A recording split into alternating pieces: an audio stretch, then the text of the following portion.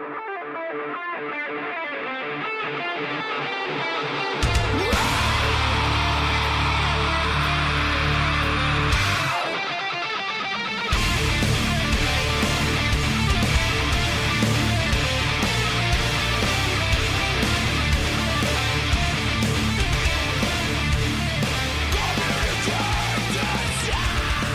yeah, let's do a show before we have to evac because the mob gets too big and pushes through the gates. And good idea.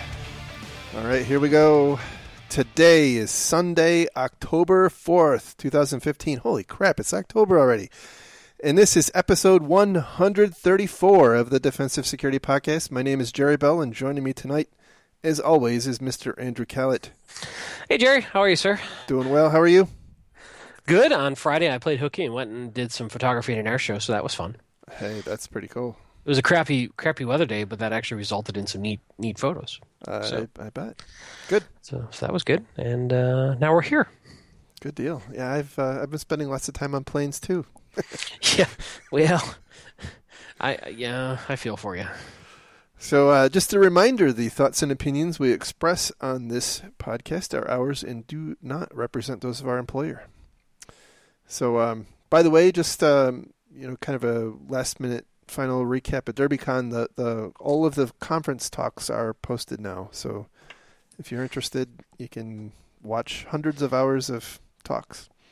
Now I have to find the time to actually do that. I always want to, but it's not finding the time. I agree. To actually sit down and watch the talks. It seems like a great idea. I'm like, I'll catch them on video later, and then I never find the opportunity. Maybe I can convince my boss to let me do it at work. It seems work related. It's definitely work related. So anyhow, we have at least I have a personal commitment, so I'm going to kind of scoot along.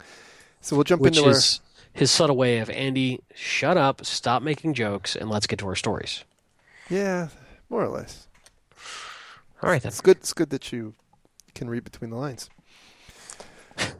So anyhow, by the way, kind of in relation to this first story, I do want to take a minute and just express to our listeners and remind everyone that the privacy of the data of our listeners is of paramount importance to the personalities, producers, stagehands, lawyers, HR. I mean, the cast of thousands that put on the Defensive Security Podcast all deeply regret the unfortunate activities of this past week. It's true. It's true. In fact, we take this so seriously, we actually fired 2 guys last week for leaving just somebody's name on a piece of paper in a visible spot. That's true. That is true. We don't play. We do not play. Clean desk policy is very, very tightly enforced here at the Defensive Security Studios. And, I don't know what to say. So that takes us into our first story, which comes from Ars Technica. And the title is Patreon was warned of serious website flaw 5 days before it was hacked. So this is a follow-on story to the main story, which was that Patreon, who, as I mentioned, is the organization that handles donations for many nonprofits and musicians and artists and things like that. Anyhow, their database was including us. Yes, including us, which we love our donors. Thank you. Yes, and by the way, I do want to just express gratitude because even since this, we've gotten a few new donations. So I want to express deep thanks to everyone who has donated and continues to donate. It's tough because we swing from being snarky and sarcastic to incredibly sincere when we say that. So I know that we may sometimes sound like we're being snarky, but we really... that was sincere. It was. Everything we're about to say now is snarky. So there you go.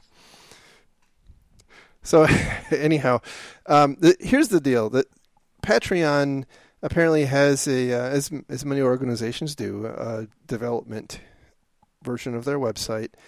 And apparently this development version of their website had their live data, had a copy of their live data, and used this WorkZoog utility library, which allows developers to do some, I guess, aggressive debugging, as I'll term it. And in the process, it will allow a developer the ability to execute code, right? So you can tell the system, the web server, to execute arbitrary code. And it appears, I don't think it's been confirmed yet, but it appears that what happened here is that this some attacker leveraged that utility, very likely uploaded a web shell, and then copied off the contents of the server, which included apparently all the source code in the database, which totaled 13.7 gigabytes, and then subsequently posted it online. So that included things like names, I guess addresses, although that's not very clear to me, email addresses for sure, encrypted passwords, although their passwords apparently are bcrypted, and I know you want to talk about that. But apparently no payment information was exposed, so not entirely sure what was different about the payment handling, but there you have it. So I don't think credit monitoring has actually been offered yet. Well, I've got it from 30 other organizations, so. That's true. Yeah, it's interesting. I mean, this week on the show it's a breach-a-palooza. We've got 4 different breaches to talk about. But it's interesting comparing and contrasting. And Patreon did a very good job of coming out and releasing a lot of technical details. Lots of comments come to mind about this. And first of all, the original story is certainly bad, and we'll talk about that. But the follow-on story, which is, they were warned of this serious web flaw by, what was the name of it? Detectify, a Swedish security firm, that they had picked up that Patreon was running this live web app using, basically the Shodan search service. Oh, by the way, there's thousands of other websites that also have this exposed. And they warned Patreon. And so kind of the implication behind this story coming from ours is, why didn't Patreon fix it when they were warned about it? And, my first comment on that is there's a whole lot that goes into why companies do things. And it's not as simple as just flipping a switch. So having been on the other side of this many, many times, I get a lot of solicitations almost daily of, oh my God, dude, your stuff is so unprotected. You are so vulnerable if you don't buy my crap.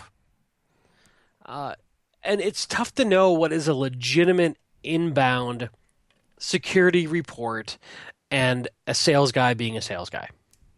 That's a fair point. And shoveling FUD. So I'm not trying to apologize for Patreon, but I'm saying that depending on how this notification came in, we don't know how it got sent to Patreon. We don't even know if it got to the right people, if it was reviewed. It could be that they knew about it. They're like, wow, yeah, that's something we need to deal with. Okay, let's get a plan together. We don't know what their change control is like. We don't know what their planning process is like. There's a lot, you can't just necessarily turn on a dime in a complex environment. Certainly once a breach happens, it's really easy to point back and go, wow, they were idiots.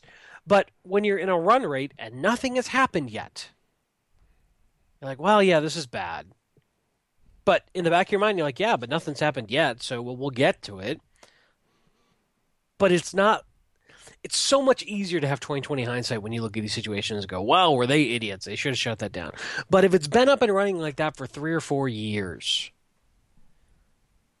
and suddenly this happens, and then 5 days later it gets popped, it's very conceivable for me to see an organization not reacting in the time frame that they had. Yeah, there's a nuance in here that may partially explain their either lack of reaction or slow reaction, and that apparently is that this tool, the WorkZoog utility library, is apparently well known. I mean, I guess the group that writes it is pretty careful to caution you about what can happen with this thing, and it's entirely possible that because this thing normally requires some kind of an authenticated, some authentication challenge before you can interact with it. Again, I don't know this to be fact, right? But Patreon might have said, well, this is something we'll deal with. But apparently, what maybe they weren't aware of is that if an attacker or somebody, somebody else, is able to trigger, a failure, a fault in the web app and in other parts of the web app, it will actually trigger this utility to kick in without the need for authentication. And so I'm just wondering if there was some consideration that that thing is authenticated, we don't have to worry about that. We'll fix it later. I don't know. Again.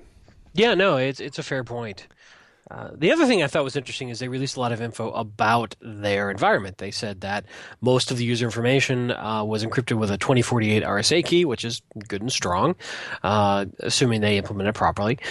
They also got into how the passwords were protected, and they said that they, quote, "We protect our user passwords with a hashing scheme called bcrypt and randomly salt each individual password. Bcrypt is non-reversible, so passwords cannot be, quote unquote, decrypted.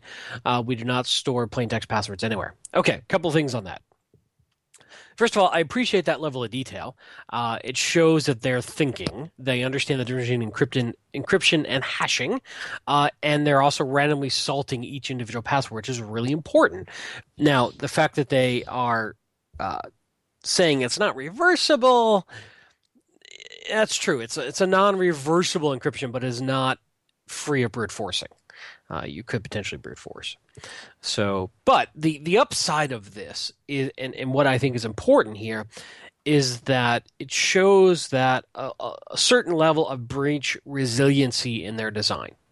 And I think this is something that we as an industry need to get closer to, which is saying, okay, let's assume we're going to get breached. Let's assume somebody's going to get a hold of our database information. What can we do, assuming that a bad guy had access to this, to make their life more difficult? And I think that's an important kind of takeaway.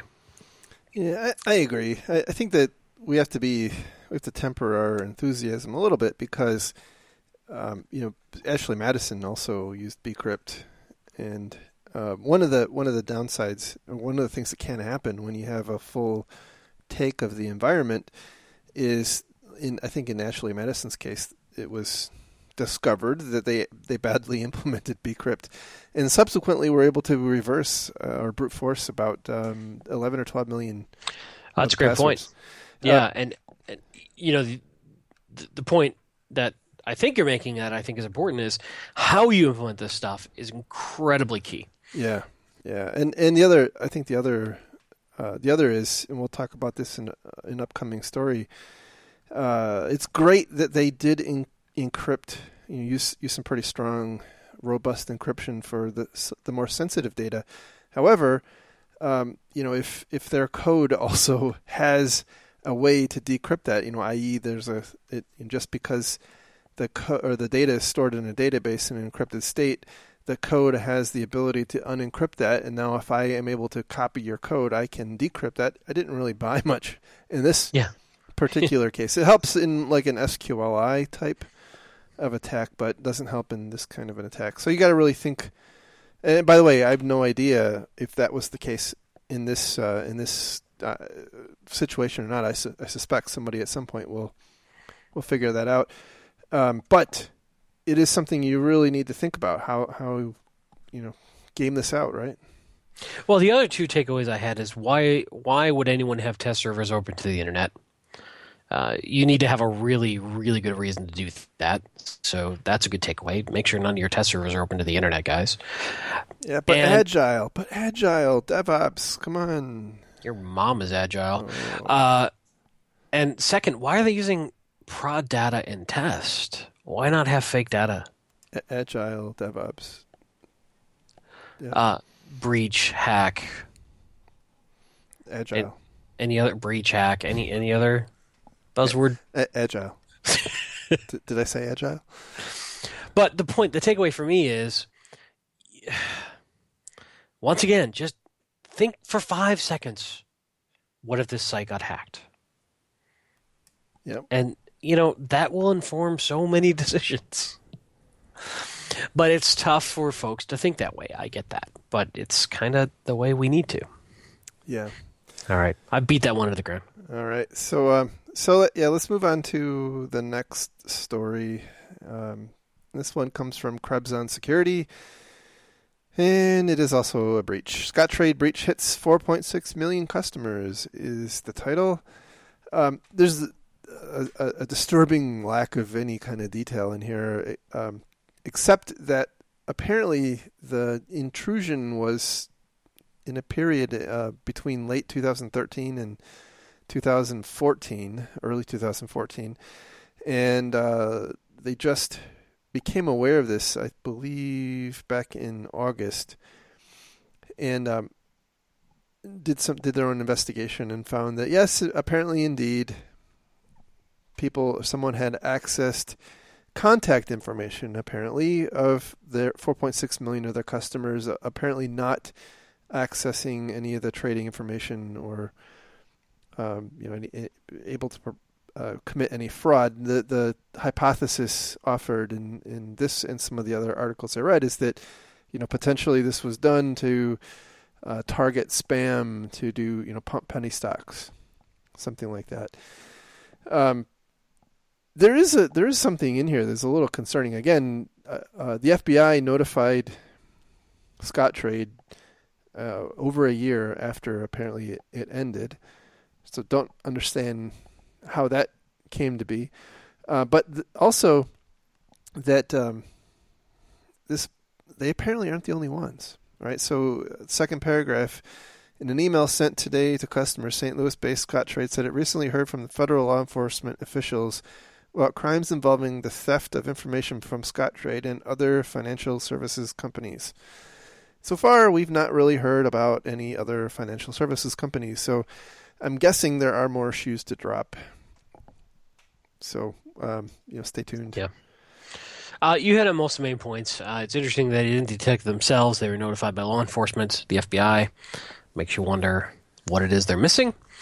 And again, they said, hey, our passwords are fully encrypted, but that's all they said. What does that mean? Were they hashed? Were they encrypted? How were they set up? Again, just being encrypted isn't good enough. We already kind of talked about that. That's right. All right, so moving on to our next breach of the day. This one comes from Wired. Hack brief. Hackers steal 15 million T-Mobile customers data from Experian. And wow, is the T-Mobile CEO upset? Yeah, he is. He's fit to be tied. It is. He's been a firebrand for a while now. He's kind of a non-conventional CEO. He's very sort of, I don't know, kind of vocal and interesting character. Yeah. So the deal here is that Experian processes, I guess, credit checks for people who are financing their T-Mobile phones. I think it's just here in the U.S. And 15 million of these people over a period of time had their information was amongst the pot of names, addresses, birth dates, and encrypted Social Security numbers, driver's license numbers, passport numbers, and so on were stolen. Now, it's interesting that they also go on to say that that encrypted data may have been decrypted by the attacker. And this kind of sounds a lot like the Axelis breach that we talked about, I think, 2 weeks ago, where the data was in fact encrypted, and just like we talked about with Patreon, depending on how you implement that encryption, it may actually not do that much for you in how the breach plays out. And so, this is the problem with just encrypt everything. Well, okay, you really got to think that through. Right.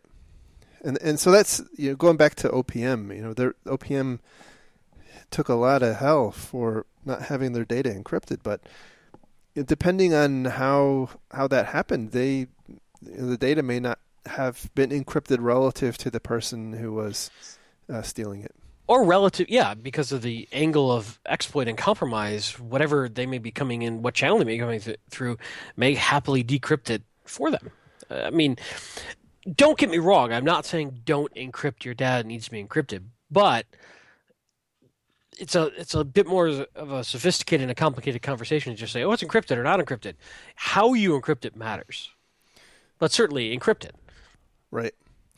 Yeah, and for instance, if your DBAs or whatnot have the ability to decrypt it with their credentials, through some kind of transparent database encryption software, and it's their credentials that get compromised and provide access to the database. Well, that encryption didn't buy you much. And by the way, that's how a lot of these attacks are being perpetrated. And so I think the net point is, other than the T-Mobile CEO's very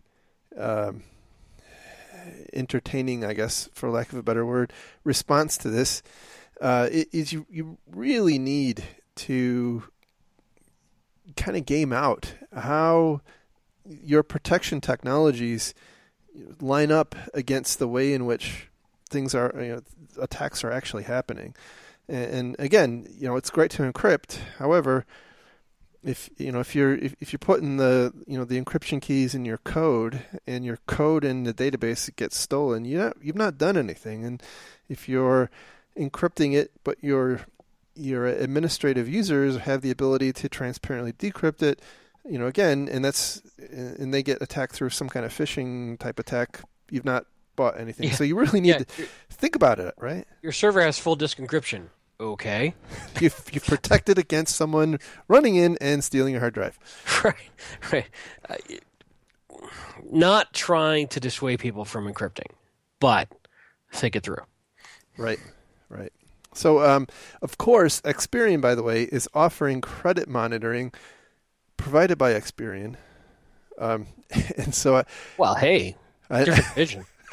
I found it interesting that on Twitter, the CEO of T-Mobile said something to the effect of, we're exploring other providers of credit monitoring for you, for the customers. So. It sounds like he's T-Mobile and Experian may not have a relationship for much longer. I'm thinking that'd be my takeaway. Yeah, I imagine so. The other thing that struck me too is obviously we don't know exactly how this happened, but you would like to think that a company like Experian, who basically has all of the data about everybody in pretty much in the world, who has some kind of financial presence, would protect their stuff a little better. I mean, because this is probably one of the most valuable concentrations of financial information there is, and this is now the second or third time they've had a pretty high profile breach. On the upside, I mean, the one thing I'll give them a little bit of credit for is this was confined just to T-Mobile data in Experian systems, which tells me that Experian is segregating their data for different customers, which is a very good idea. Think if it was commingled. That's a good point. It was 15 million and not 400 million.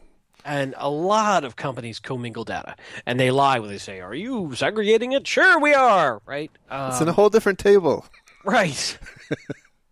So that, I think, is a good takeaway. At least it isolated the breach to just T-Mobile's data.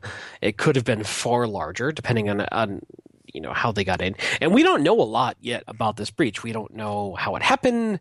Do we even know how this became public? Was it a data dump? I didn't catch it in any of my reading.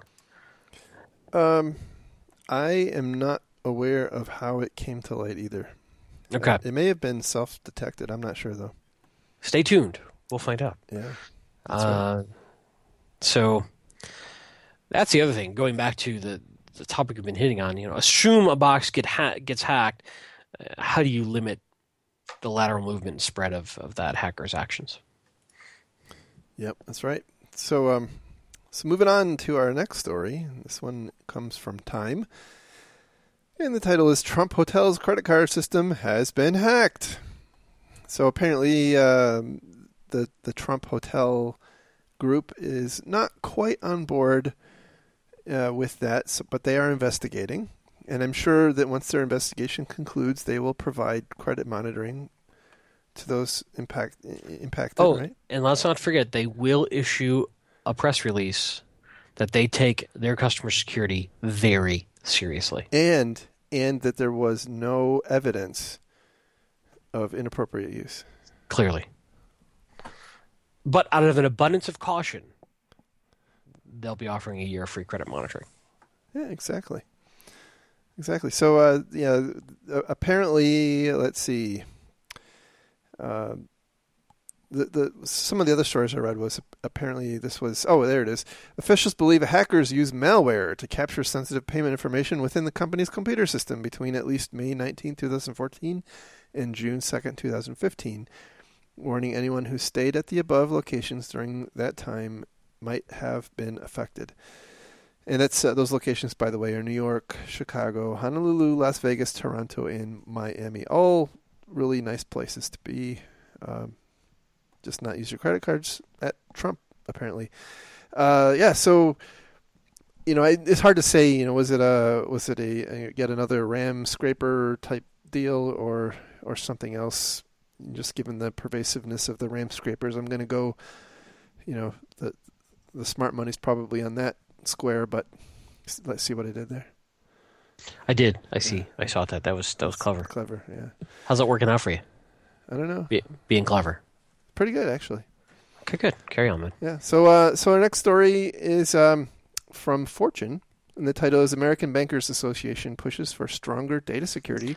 Not to be confused with the American Bowlers Association, which is what I read when I saw ABA at first. Well, I could definitely see how that would be confusing. Hey, they have a hell of a marketing campaign. That's true.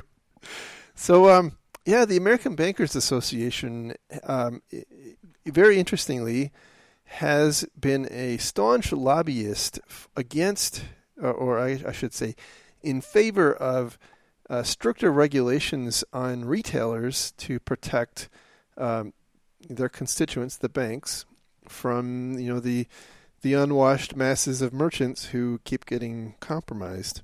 And so apparently they themselves were compromised. Their quote, checkout tool or shopping cart tool was compromised in some manner, and 6,400 records of usernames, passwords, and it's not clear if there were credit cards in that pot were stolen. No technical details about how it happened. It's really more of an irony kind of story that a group who is throwing rocks at merchants to clean up their act gets hacked. So I did review the data dump file that was involved with this, actually. Okay. And I got to be careful what I'm allowed to say here, but the dump file I saw contained usernames, which were primarily email addresses, and clear text passwords. Nothing else. Wait, clear text passwords? Yes. Nice. And some other folks on Twitter were sort of musing that this looked to be 2-year-old data. Oh, so really? Take that with a grain of salt. Interesting. Yeah. They were saying that when they had looked at some of this, some of the accounts were no longer valid, people had left the organization, et cetera, et cetera. That gave them the sense that this was old info. Okay. So don't know how long they were sitting on this info. Don't know. Anyway, just I happened to glance at it. I happened to look at it as part of something else I was working on. And interesting. Yeah. All right, our last story, and I picked a different link than I sent you, but it's the same story. This one comes from SC Magazine, and the title is R.T. Jones reaches settlement with SEC in data breach case. So the deal is there's this investment company called R.T. Jones Capital Equities Management, and they had, I guess it was a couple years ago, back in 2013, July 2013, they had the personal information of 100,000 people compromised.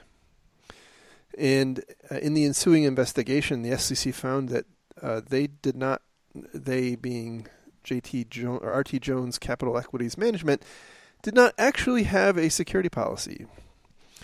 And so... as in a written security policy? Yes. Or, yes, okay. As in a written security policy. But does that mean they were not actually doing any sort of security, or they just hadn't written it down? Well, we don't actually know some of those more nitty-gritty details. But okay. So the SEC does levy some requirements on its covered entities, and one of those things is that they have to have a documented security policy. And in this particular case, this company did not have it, and so they received a $75,000 fine, which, by the way, is less than $1 per record. So that's quite the bargain, in my mind. I think we're way past all of the credit monitoring. The credit monitoring, I assume, is already expired by now. So I think point is that I think we're seeing, kind of like we talked about in the last case, we're seeing a more aggressive approach by regulators and industry groups trying to improve security, for lack of a better way to put it, of organizations like this through regulations and fines and things like that. And more and more organizations are falling in the scope of those things. This is not just HIPAA covered entities or people who are covered under PCI. This is really starting to develop, and I think I don't really know where the end is, but I would imagine, especially with organizations like the FTC, who have very broad reaching powers, this is it's very perilous not to take this stuff seriously. Now, in this particular case, not having a documented security policy is pretty fundamentally bad, I guess. The thing that would be interesting to me is if they did have a documented security policy and it still happened, would they still have been fined? We don't know that. Yeah, and it makes you wonder, hey, we need to fine them for something. Go find something to fine them for. Right. We got to take our pound of flesh. Right. Set an example, et cetera, et cetera. Not to be that snarky about it, but that is how some of these regulators think. Yeah. So, anyhow, again, not a lot of innovative or new stuff here, except that, again, the regulatory domain is becoming more prominent. So the thing that struck me as I'm reading this and thinking about the FTC and HIPAA and other regulations and regulators is that when we talk about IT security risk, we often think about the risks are associated with being hacked and losing data and the cost of credit monitoring and lawsuits and things like that. But I think less common is considering the costs associated with non-compliant or being found non-compliant by a regulator and the ensuing fine. So you don't necessarily have to have something bad happen in every case. And so I'm just kind of where one of my takeaways is that we need to start thinking from a risk perspective more about including regulatory action, both proactive and reactive, in our risk models. Yeah, I agree. And it's definitely starting to become a bigger and bigger issue as we're seeing more and more. And more government organizations say they want to get involved in this as well. So it's going to cause us to have to consider more of those costs in our risk models. And ultimately, does that then drive decisions that make certain business lines unprofitable for certain organizations? Yeah. I mean, it's almost certainly going to have an impact like that for some organizations. So anyway, more, as that space develops, I'm sure we'll have more to talk about. So that's actually all the stories we have for tonight. And now I get to go do my family stuff. Enjoy. Have fun. Thank you. Yeah, before I fly out again for another week of fun in beautiful New York. We'll miss you. Yeah, it's all right. So anyhow, if you like the show, give us some love on iTunes. For those of you who have, thank you very much. If you want to support the show, we are still, we're still committed to Patreon. We think, that they'll learn from their mistakes and do right by their constituents and customers. So thank you to those who have donated, and if you would like to donate, please, it's very much appreciated. You can find the show notes, links to the stories we talked about on our website, www.defensivesecurity.org. You can follow the show on Twitter at DefensiveSec. You can follow Mr. Callett on Twitter at Lurg and me on Twitter at MaliciousLink. And with that, we'll call it a week and talk again next time. Thanks. Have a great week. As always, thank you for listening. Take care, guys. Thank you.